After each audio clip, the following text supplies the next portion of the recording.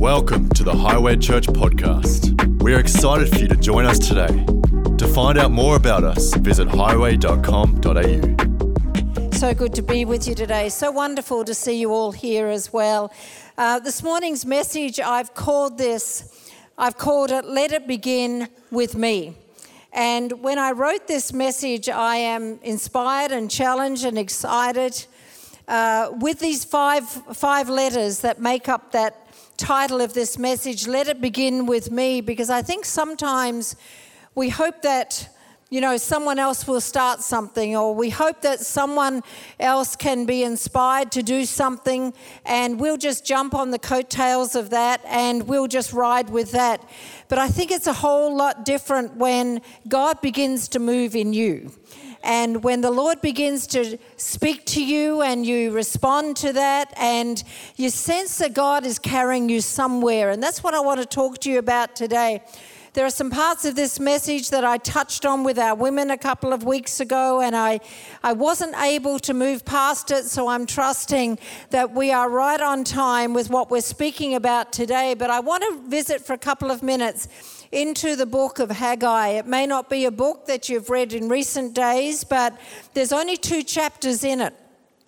And it's got some very interesting parallels in it, I think, with the times that we live in the day that we live in. And as we go through this, I hope that today, as a church, as believers in Jesus Christ, that we walk out of here with a fresh something within us, that we are inspired to go forward in a much deeper, intimate and stronger way with the things of God. But in these 2 chapters, one of the things that it does do, and rightly so, it highlights the spiritual decline of the day, where the people were at. They were in no mindset whatsoever to be builders. They were in no mindset whatsoever to be rebuilders. And because of the spiritual decline that they were in, there was an attitude and there was an approach and a direction that their lives were going in. They were interested in other things. They were interested in their own lives. They were not focused on the things of God. And in Haggai chapter 1, verse 2, it says that the people are saying, the time has not yet come to rebuild the house of the Lord. And so in context of this was their comments, this was their statement, this was their attitude right now, but their words were coming out of a place where they were just not interested in what God was saying. Their talk, their culture, their beliefs were coming out of that place where there was no spiritual vitality around them whatsoever, and that's how they saw things and that's how they spoke. But in amongst this context, as always, God raises up a voice. And he raises up his prophet on this particular time, and his name is Haggai, and he's a man with a voice that comes to sound the alarm. I don't know what your alarm clock sounds like. I've heard ducks, I've heard geese, I've heard roosters, I've heard cars, I've heard rainfalls, I've heard just about everything, and some alarms are penetrating and they have this beep, beep, beep penetrating sound to them, and the motive behind that is to wake us up out of sleep. Well, at this particular time, God raises up this prophet of his name is Haggai, and he comes to sound the alarm. And in chapter 1, verse 3, it says, then the Lord sent this message through the prophet. And for time's sake, we won't read it, but God addresses it like hammer on nail, hits it on the head with where these people were at. And he says, as a people, you've been living in your own comfort. You've been living in your own panelled houses. You've looked after your own interests. You've sown and yet you've not reaped. You've eaten but you're never satisfied, and your wages disappear like a pocket that's got holes in it. And as a result of their spiritual decline, the favor and the blessing of God had come off them, and God's temple was in ruins. It was in a place of ruins, and God was not happy with where it was at. So they are strong words, but he addresses the culture of the day. He goes into straight away where they were at, but he finds a listening heart. And God's word comes and he speaks right into the culture of the day. It's like God's word, as Dan was saying earlier, is sharper than a two-edged sword. And God's word comes and speaks directly into what's going, like an alarm clock on the scene of the day. And it's important because when the word of God comes, God says no more delays, no more procrastination, no more excuses. And even though the people are saying the time has not yet come for the rebuilding of the temple, and God's word is always different. The background of this temple was this, that it had been destroyed. And it had been destroyed by the Babylonians some years earlier. And when you look into the book of Ezra, which we won't go to this morning because we don't have time, there were two reasons why the temple had laid in ruins. And the language of the people was this: number one, we don't have time. And secondly, they'd become satisfied with having no temple. And I stopped and I paused and I thought about that, and I thought, how many times have I allowed that to be where I was at? I just don't have time. And these people had become satisfied, familiar and comfortable with having no temple at all. And as we read these pages, it sounds a little similar to our generation, that we've become satisfied, that we've become comfortable. And so God begins to move and he begins to raise up this voice. And there are three key, we'll call it people in this story. Number one is that God begins to move upon the prophet. So the voice of the prophetic starts to rise, and then God moves upon the priest. And thirdly, the scriptures tell us that there's a remnant of God's people in the land. Whenever that word remnant is mentioned, it means there's a whole bunch of people that think differently than God. There's a whole bunch of people that think differently than the church. And God brings his word. And then the result of that is that the Spirit of God moves in such a way that there is this, among the prophet, the priest, and the remnant, there is this fresh surge of enthusiasm that starts to rise up in these people. It's like they've come alive with vision. They've come alive with God's purpose. They've come alive with direction. And they want to now be right in the center of what God is about to do. You see, we can be in the vicinity of what he's doing. We can be in the vicinity of his voice. We can even be in the vicinity of church. You can be in the room but never present in the room. You can be in the middle of a conversation but never present in a conversation. You can hear about the things of God and be in the vicinity of what he did before, what he's doing now, what's happening right now, but never be present in that moment. But to be present with God is to make him your priority. It is to make a choice that God is my priority. It's not a case of, I'll just fit God into the room of my life somewhere. It's about he is my priority. He is my reason. And you become revived and awakened to his plan. We've had some hot days recently. And if ever you've been walking in those hot days, a fresh drink of cold water is welcomed. And when you get a fresh drink of water, you become revived again in the heat of the day. There are many in the room today that perhaps have been through the heat of the day and many different circumstances over a long period of time, where the different circumstances have dehydrated you, they've drained you, they've depleted you. Well, God has a promise for you. And it's found in Psalm 85, verse 6, and he says, will you not revive us again, so that we might rejoice in you again?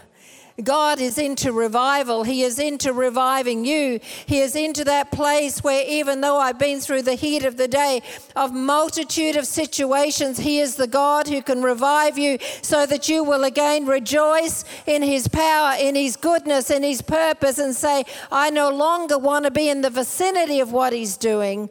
I want to be right in the heart of what he's doing. And again, we see the gracious hand of God move in such a way that there's this enthusiasm. As pastors and as leaders in this place, you've got no idea the privilege and the joy of leading people who are enthusiastic with God, that they're not just people that are in the vicinity of Him, but they're right in the heart and the very soul of what He's saying, what He's doing, what He's speaking about, what He's visioned about, what He's dreaming about, right in the center of that. It's easy to lead a church of enthusiastic people. But not only did God revive them with enthusiasm, He says, I'm bringing strength back to you. And He says to the priest, be strong. He says to the prophet, be strong. And He says to the people, be strong. The book of Ephesians tells us to be strong in the Lord and in His mighty power. Nehemiah tells us that the joy of the Lord is your strength. When you get your joy back, you get your strength back. And it's people that are being awakened to being right in the hub of what He's doing. There are times in life, as we can all relate to, there are times when we find ourselves in the unknown, in the uncharted and in the unfamiliar. But irrespective of whether you're in uncharted or irrespective of where you've got a clear picture of where you're going, it takes faith in both places. Whether you're on the mountain or in the valley, it takes the same faith. And then in verse 4, God says these words, as plain as day, now get to work. In other words, just do it. Just get to work. Don't think about it. Don't overthink it. Don't rationalize. Don't do anything. Now just get to work. You'll find it in verse 4. And I read these words, and again, for me at least, I'm impacted again that not tomorrow but now is the time to build. That not tomorrow but right now is the time to be revived. That not tomorrow, not next week, next month or next year. Now is the time to respond to the voice of God. It's time to hear His call. It's time to say, that's not for another person down the road. That's not for someone else in the church. It's not for someone else in my family. This is about me responding and hearing the voice of God. It's now. I heard this recently and I want to repeat it back to you today. It was about a college professor. He was a professor of theology. And he took his theology students on a field trip to take these students through some of the historical sites, Christian historical sites.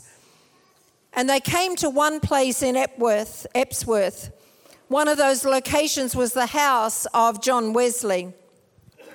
If you know anything about John Wesley, one of the great reformers that even today we are resting on the shoulders of what John Wesley taught and the revelation that he came to, and we are very much living in the legacy of what John Wesley brought. Anyway, these students and the professor walked through this particular house that was the dwelling of John Wesley. They walked into the kitchen. There was a table and a chair there and utensils that they stood in this room in awe, thinking, this is one of our heroes of the faith, John Wesley, a man of courage and faith, and didn't compromise in his day and didn't move into a place of spiritual decline, but he was a man who stayed alert and on fire with God. And thinking that this man of God would have sat at this table, would have eaten food at this table, and then the students were then ushered into another room. And in this room there were books and another desk there, and thinking again and trying to envisage, I suppose, that John Wesley would have journaled the things that God taught him here, written in a notebook just what he got out of the Bible. And this was of great interest to these students. These were students that were just on the launch pad of their own walk with God, and so to be exposed to this is nothing short of humbling and inspiring all at the same time. Finally then, the students were taken to another room in the house, and it was the bedroom. It was the bedroom where John Wesley would have slept. Very,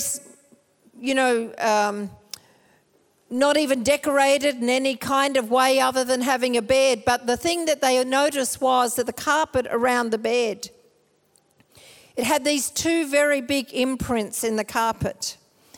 And history tells the story that this was where John Wesley knelt beside his bed every single morning. And he would be bowed over his bed, crying out that God would move again. He would cry out, and he was a man who didn't pray for a minute or two.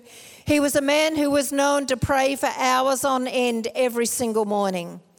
And he would cry out and he would say, God, would you bring revival to my generation, and would you let it happen through me? And so these students were in awe of this was the place where John Wesley met God morning by morning. Finally, the professor ushered his students out of the room, and they all got onto the bus because it was time to go to the next historical site. The professor did a head count on the bus and noticed that one student was missing. He went back through the house. He was not in the kitchen. He was not in the study, and finally made his way up into the bedroom, and he saw his student there kneeling down in the same spot where John Wesley would have put his knees. And so this student put his knees in the same indentation that John Wesley would have, and he was hunched over the same bed with his face buried in his hands, and he could hear his voice crying out, God, would you bring revival again to my generation, and would you bring revival and do it through me? And the professor could hear the cry of faith echoing through the room from this one student. The professor went up to the student and tapped him on the shoulder and said, it's time to go. And the student stood up on his feet and started to move out of the room, and Billy Graham made his way back to the bus with the other students. We know that God did indeed do it again. And he did it again through a hungry heart that was resolute about God. That I don't care about the culture of the day. I don't care about the opposing voices of the day.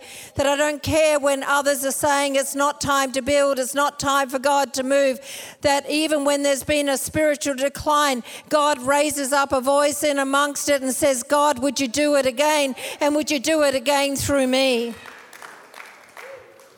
God did do it again through Billy Graham, with millions of people hearing this salvation message, the grace of the gospel of Jesus Christ.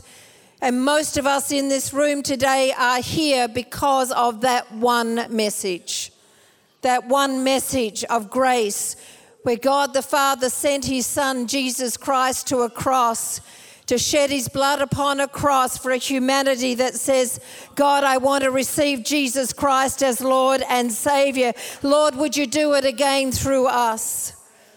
And as we read through these 2 chapters of Haggai, there were some important things that leapt out the pages at me. One thing was the declared word. And this declared word said this, now is the time. Now is the time to rebuild. Now is the time to rebuild and to build. It is not tomorrow. It's not another day. It's not another generation. It's not for another person. It is now, and it is now in me.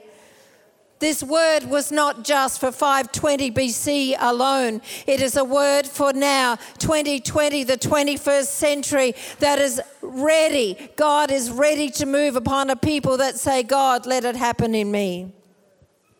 The Lord speaks, and he says there's no room for delay. There's no room for procrastination. There's no room to pass the buck somewhere else. God, let it happen in me. The other thing that comes out of these pages, which I've already touched on, God moved by his Spirit with enthusiasm upon them. He began to move by his Spirit. It's not by might, it's not by power, but it is by his Spirit, says the Lord. Could we be bold enough to cry out and say, God, move in me with fresh vision, fresh impartation of enthusiasm. Let something come alive in me again. Maybe it's coming back to your first love. Maybe it's coming to Jesus for the very first time. Maybe we've just become in the vicinity of church, but what is this all about? As long as I go to church every so often, I'm okay. But what if we're in the very vicinity? What if we're right in the heart and the very soul, the very meaning of why we gather together as believers today and say, God, move through me with fresh enthusiasm about the house of God. Last thing, second last thing. In this book in Haggai chapter 2, verse 7, he says, I will. Whenever God says, I will, he's not leaving it open to speculation. It is, I will fill my house with my glory. He speaks these words in chapter 2, verse 7, and he says, what you've experienced before is nothing. It is nothing compared to the greater that is ahead. This Old Testament temple was a building. But it was more than a building to God. It was the physical dwelling place of the glory of God. It was the representation of God among his people. And here we are on this side of the cross, and I've got no doubt that a greater representation of the glory of God will be seen in and through the last day church among his people, through his people.